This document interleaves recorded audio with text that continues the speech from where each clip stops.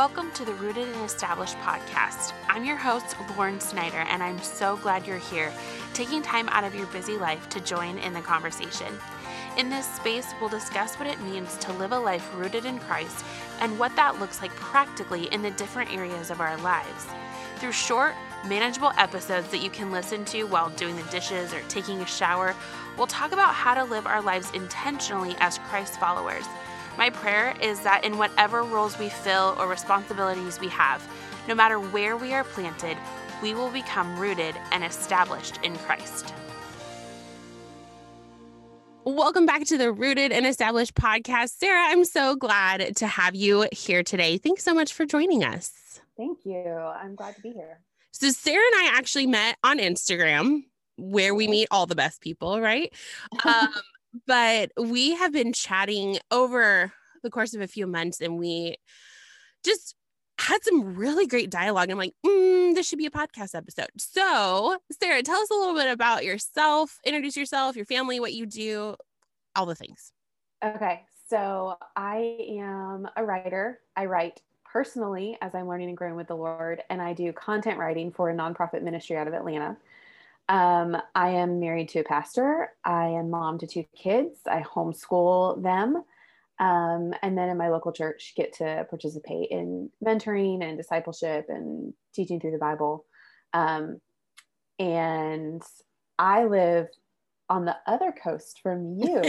So I'm getting the sunrises while you're getting the sunsets. Yep. We are basically as far apart as possible. Yes. So we are going to be talking today about really our identity in Christ.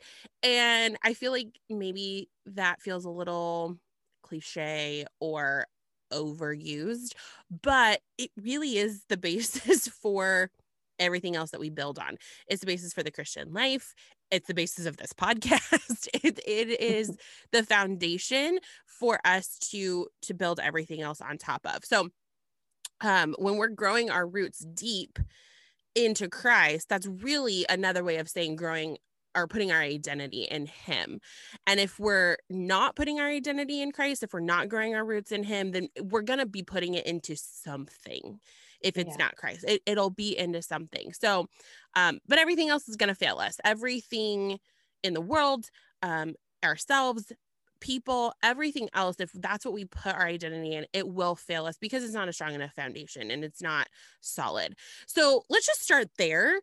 How has God helped you in putting your identity in Him and really just growing your roots deeper in Him? I grew up in a Christian home, and so I had a lot of Christian talk as a girl.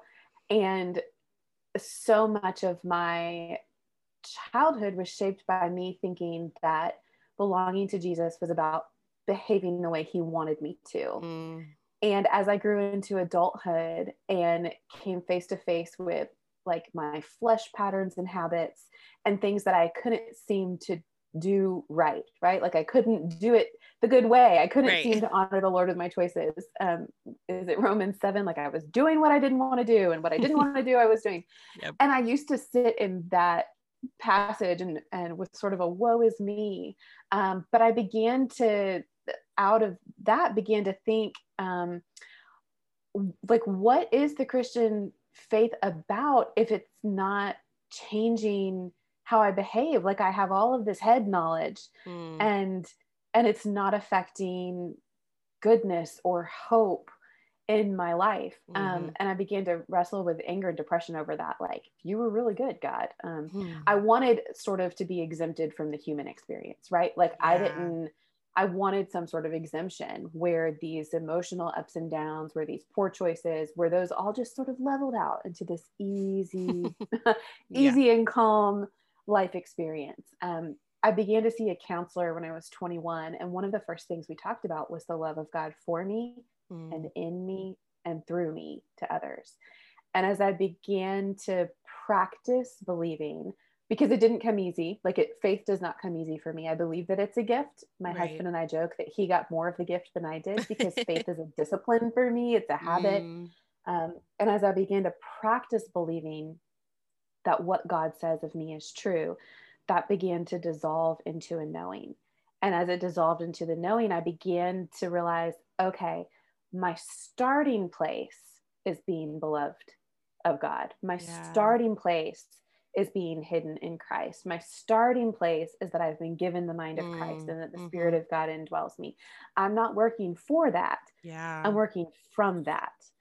And that began to change how I saw myself. Like my identity was no longer about what I could do or couldn't do, or how sound my theological boxes were. It was about, I am beloved of God, and I can live out of that being lovedness and into the presence of God in all things. And that was that believing that I'm loved and that I am joined to Christ that was a not groundbreaker. Believing I am joined to Christ was revolutionary for me because I had heard it my whole childhood. But it was as a young adult that I started going, oh, like I have been crucified with Christ. It's no longer I who live, but Christ who lives in me. And the life that I live in the flesh, I live by faith in the Son of God who loved me and gave himself for me. It's Galatians 2:20. And that just began radically changing my response to life circumstances. It wasn't because I got better at behaving. I got better at believing. Well, and out of that came the behavior. Yes, it's a natural overflow. When I believe what God says about me and what he says about who I am, then I have a supernatural motivation, if you will, to walk in alignment with what he says of me and how he instructs us to live in the scriptures. Absolutely. Yeah. I love that idea of you're not coming from behind, you're not working to get to the start and then you can go, his sacrifice, his death and resurrection puts us there and makes it even playing field, and gets us to that starting point with nothing that we've done other than accepting his gift. I think that's a really beautiful picture of just the gospel in general, of just his love for us and his gift to us, that it's not earned. It's not anything that we can do on our own accord, which I think is really pervasive right now, that we can do it. You can do it. Like you're enough. Like I'm not enough, really. I am through Christ. He makes me enough, but I'm not on my own accord. So, and I think you make a really good point too, of there's a lot of people that have grown up in the church who have heard this over and over again, who know it in their head, but don't really believe it or know it in their heart, or maybe they've been hurt or they've gone through really hard times and trials, that there's a disconnect there. There's a knowledge, but not a belief. There is an understanding, a conceptual understanding, but not actually transformative in their life. And we need to bridge that gap, or else we're going to completely miss the boat. And that's where I think a lot of people do. They know it, they get it, and maybe they accept it, but maybe they don't, and they don't get it in their heart. So I think that's where we can we go into what other things we were talking about discipleship and getting in the word and knowing it beyond knowing it, knowing it in your head, knowing it in your heart, because you are in a discipleship relationship, you're in a local church, you're being mentored or getting counseling. But really just, what does that look like for you in your life? You mentioned counseling, but over the years, how has that helped you grow in your faith, help you develop and practice that discipline of faith? Yeah, I think that being connected to the body of Christ probably matters more than we think it does, especially for those of us who are introverts. Like I don't have a strong need for people. And humanly speaking, I feel okay when I'm not around people or when I'm not connected. But that is not a real reflection of my actual need to be connected to the body of Christ. And so over the years, as I've experienced life change and suffering and growth, God has showed me over and again my need for sisters and brothers in the Lord who can walk alongside and correct when I need it and link arms when we need it. And like you said, I've had direct counseling, like purposeful pursuit of counseling, but also I've sought out women that I'm like, hey, you're 20 or 30 years older than me. You're still walking with the Lord. You love his church. Would you take a walk with me every now and then? And can I ask you about how you love Jesus? And I've also always loved experiencing relationships with younger women who are a few life stages, not behind, but like just a few life stages back from where I am, and being able to share life with them and what I've experienced about God in those stages. Sometimes I've had a very intentional, like a young woman will come and say, would you mentor me? This is what I think it should look like. What do you think? And we'll spend some time talking and praying about ideas and how that might flesh out in an encouraging way. And sometimes it's like, I'll realize, hey, this young couple has been on our couch for 6 months, once a month. I think we were mentoring them, like sort of incidental. And I think that's how it goes in the body of Christ and community. Like sometimes there are seasons where we want intentional connectivity and we want to invite someone else's wisdom into our lives and ask them to hold us accountable to the words of the Lord and ask them to hold us accountable to practicing faith and obedience. And sometimes it's peer relationships, brothers and sisters who are saying, I see this in you and I commend you for listening to the Father, or I see this in you and I think this is an area where you can trust God better. What could I pray over you regarding this? And I think that requires a level of vulnerability that not everybody's super comfortable with. And I don't think that everybody is called to like level 5 transparency. Right. Like I think in our culture, there's still boundaries. Right. I'm a fan of boundaries. I joke sometimes, I'm like, I love Jesus and iced coffee and boundaries. These are my favorite things.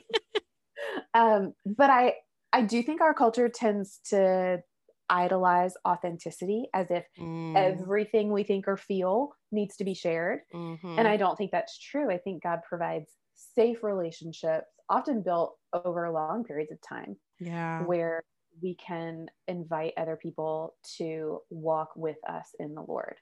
And that can make a profound difference in how we experience God. Like I remember speaking with my counselor probably 10 or 11 years ago about wrestling with friendship and feeling simultaneously lonely and like, I don't want anybody. And how do I be friends in the Lord with people? And he listened and laughed and he said, I think God will make a lover out of you yet. And obviously he wasn't speaking romantically. I have a husband. I love him.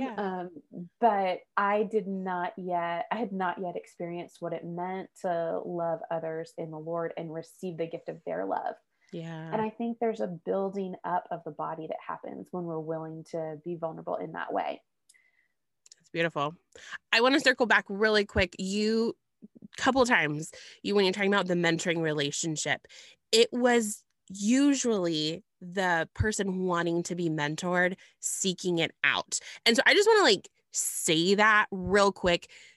Go ask someone to walk with you. Like, don't be afraid to reach out to someone. And it may be, you may get a no. You may someone may be like, no, but I found that when we seek out that, it's just spiritually and relationally rich, but it's not always going to just happen organically. A lot of the time it does, but go ask someone, like be bold in going to ask someone to be, that kind of that guide or that mentor for you.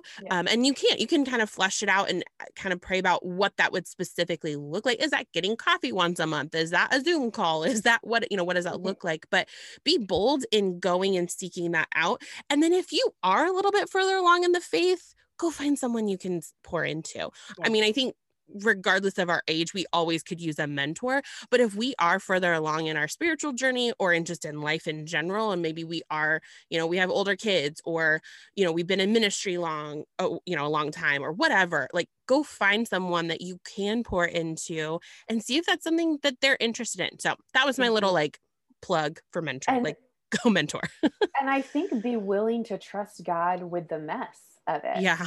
Because it's not always pretty. I would love for mentoring to be like my cute little succulent in my coffee cup. But often it's me like having a girl in my home while we're folding laundry and I'm chasing kids Yeah. and trying to speak sort of vaguely so my children don't catch on to the full conversation. And Right. then she leaves and I'm going, oh, Lord God, like cover my mess for me. I hope that I was an exhortation. I hope that I wasn't a heretic in this conversation. Holy Spirit, just use it. Cover me. Yes. Yes.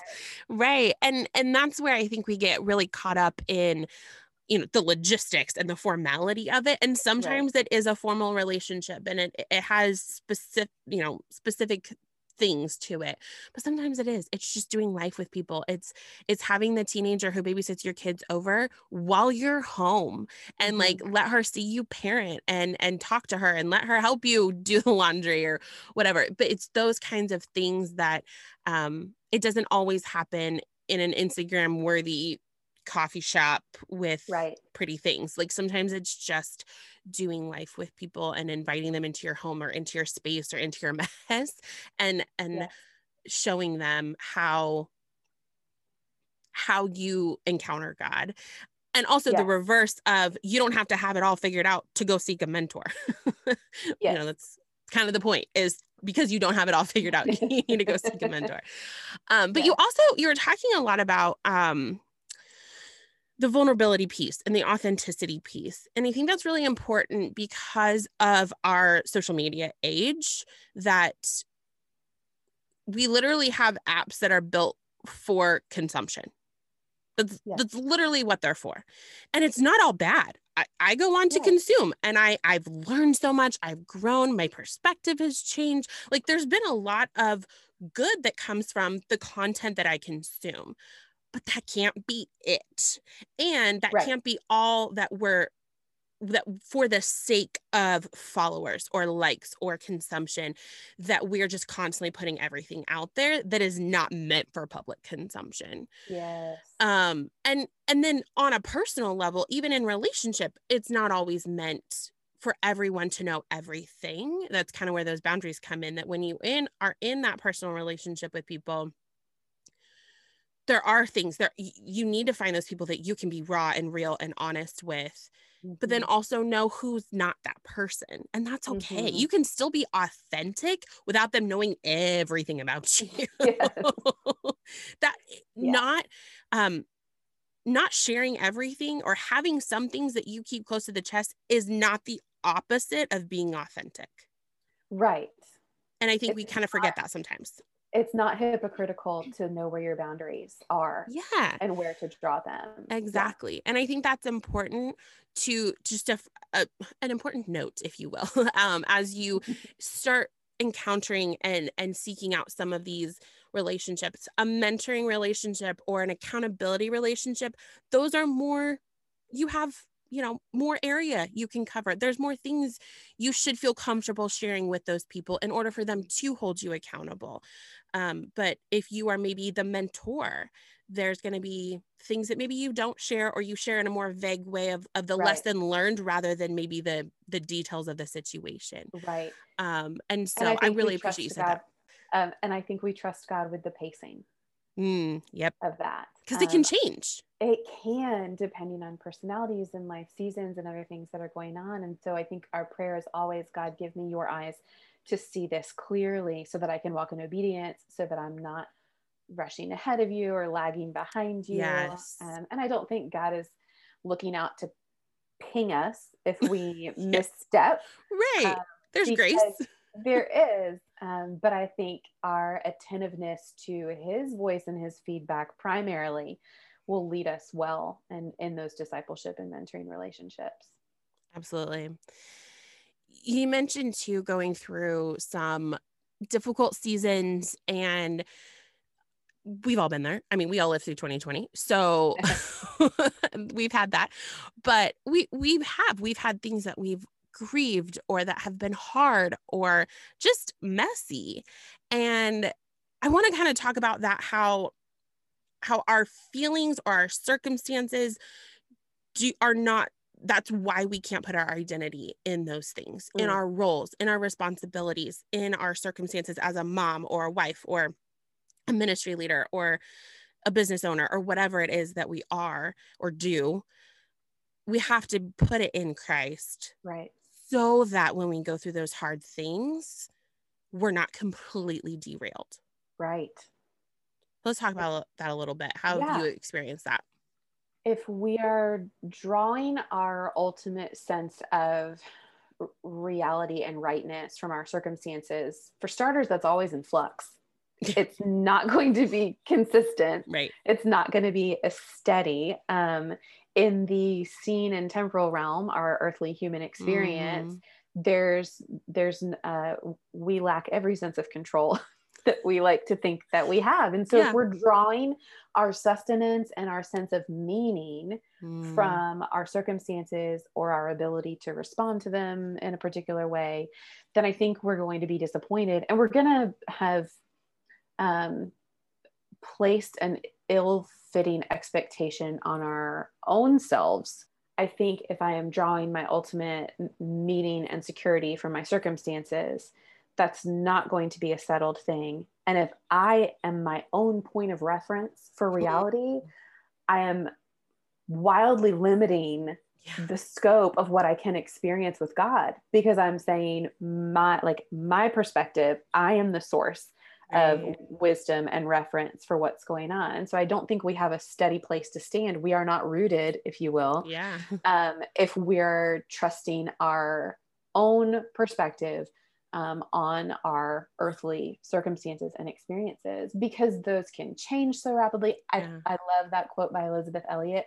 The difference is not me in a new set of circumstances. The difference is Christ in me. Yeah. She may have written that in the opposite order. But Christ in me is an anchored, a rooted reality. And so I think of 2 Corinthians about the unseen and eternal versus the seen and temporal. And if I am hidden with Christ in God, if I am rooted and anchored in the unseen and eternal, down here below that imaginary line in the seen and temporal, like all sorts of wild swinging things can happen with my emotions and my circumstances. And I want to pin my emotions and my circumstances all up on the good side. Like I want them to feel pleasant all the time.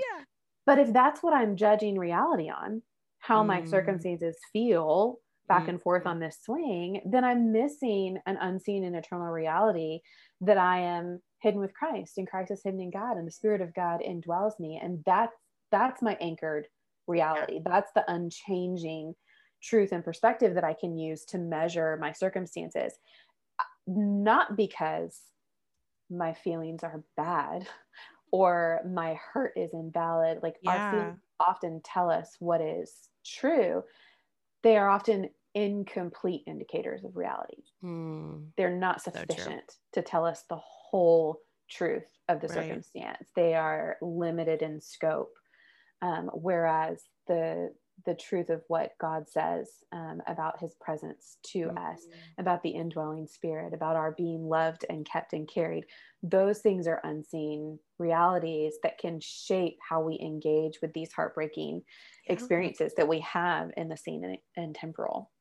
Well, and if we only operate from a place of our humanness or our human experience, our feelings, it's easy to forget the goodness of God. And that even when things are hard, even when we're going through a hard season or a difficult situation, or maybe suddenly a role changes, or something shifts, our job, we lose a job, something changes drastically, if we're just focused on those things and really our identity is in those things, we get lost and we spiral and we forget that God is permanent, that he's good, and that he is eternal. And so keeping that eternal perspective, again, not to say feelings aren't valid, they are totally valid. And we get to, he gave us those feelings. We get to experience the good and the bad and the swinging of those feelings, but we can't identify those. They can't identify us. They don't name us. Right. And we don't ever call bad things good.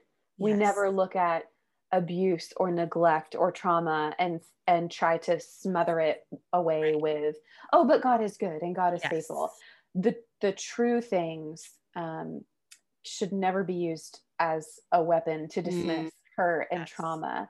But they should be a comfort to us in hurt and in trauma. And in those experiences where God is going to issue his healing over a long period of time, because we know that the different, like our human experiences, heal at different paces and different rates. And some require more intentional counseling and therapies and different things. And so I don't think we ever have to say dismissively of hurt or sadness, but God is good. Amen. Right. We don't have to call bad good, but we always get to call God good. And we know that God is always present. And so when he doesn't exempt us from pain, we also remember that he did not spare his own son, but gave him also, along with, what is that verse? He who did not spare his own son, but gave him up for us all, will he not also along with him graciously give us all things? And like Paul, like we like the idea of sharing in the fellowship of suffering, but maybe not so much the reality, not the actual suffering. We like the reward that comes at the end. Right. But I mean, we say not lightly that in order for there to be a resurrection, we do pass through a death.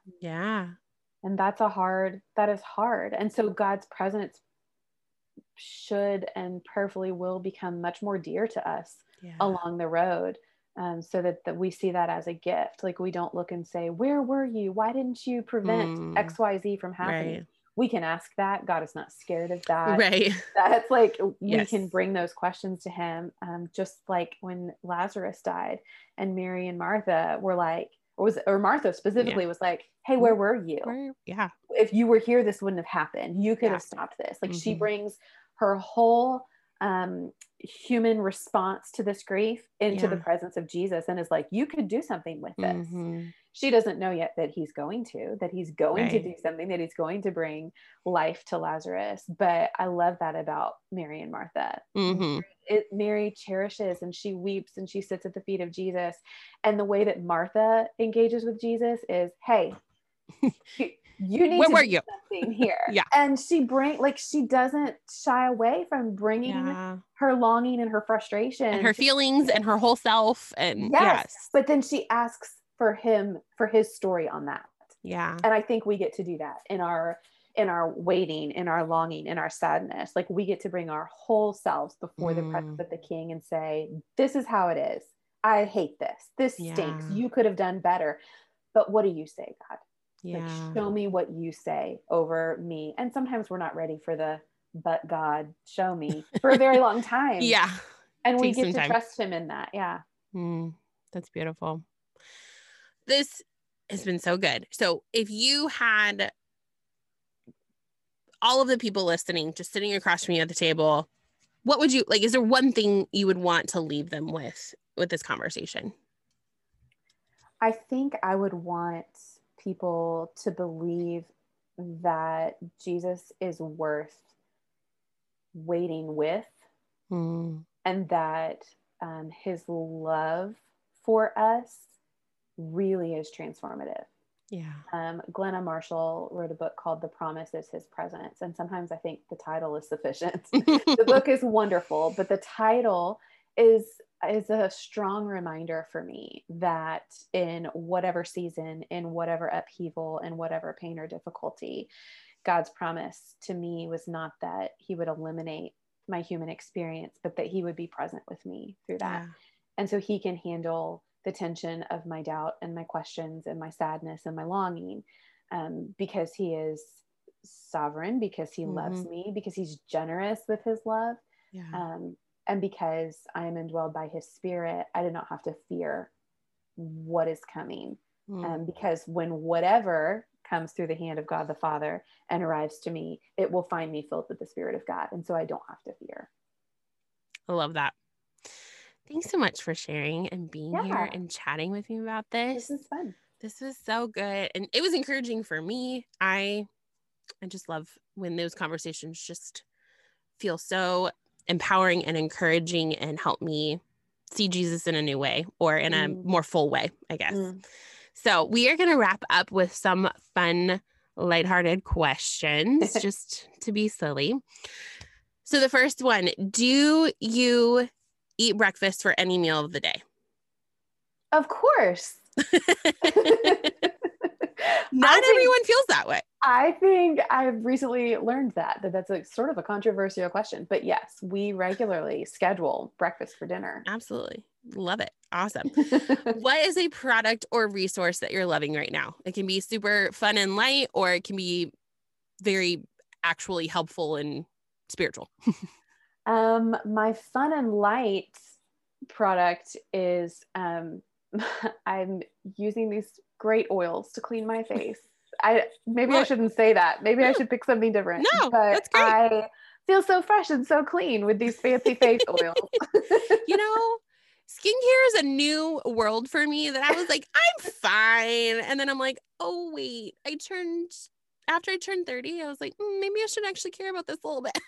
That's so funny. I turn 40 next year. And so I'm like, let me rub that in real good next to these eye wrinkles that are right underneath. So, but like a helpful resource, I'm a resource gusher. It's one of my love languages. And I'm holding this here. I know you can see it. No one else can see it. I'm reading this book called Saints, Sufferers, and Sinners. It's about loving others well because of God's love for us. And that's been profoundly encouraging to me. So it's written by a counselor, and he gives just really great and practical ways to be an expression of God's love in your community. That's awesome. I love that. We could all use that a little bit more in our life. Let's love well, people. Yes, please. When you are having a bad day, what's something you do to turn it around? Something I do is chips and salsa, but that doesn't usually work. Something that actually affects change is when I will relocate myself, get up out of the chair or get out of the room, or preferably go outside and move my body, or like quick do some like jumping jacks in place. But I find that physically moving myself from whatever position I've been in redirects my thoughts. It's so good. I know. Even just stepping outside or going for a quick walk around the block can just totally clear your mind, shift your perspective. Super helpful. Yes. Awesome. Well, where can people find you, connect with you, see more of what you are sharing about? I am on Instagram at ST_Sandal, and it's not Saint Sandal. Several people were like, "Are you calling yourself Saint Sandal?" I was like, "No, that's my initials." That's so funny. I didn't even think that. That's hilarious. Sarah T. Sandal. So at ST_Sandal on Instagram, and I hang out there most of the time. Although I recently listened to your Sabbath episode, your bonus episode, and now I'm like, I need to draw some boundaries around this. But also I blog at sarahsandal.com. Okay. So I am working to be more faithful with that, but primarily that's where my long form pieces are, about the tension of doubt and faith and faithful obedience in the mundane. I love it. We will link all of that in the description so people can connect with you. Thanks, Sarah, for being here. This is so good. I appreciate you. Yeah, thanks for having me. Thanks for listening to the Rooted and Established podcast. As always, I'm so grateful you took time to listen. I would be honored if you take a moment to leave a 5-star rating and positive review. This helps other potential listeners know that this is a podcast worth listening to. And while you're at it, screenshot the podcast and put it on your social media or stories to share with your friends. That is worth 1,000 thank yous. But if you tag me, I'll be sure to personally thank you myself. I hope you have a great week, and we'll chat again soon.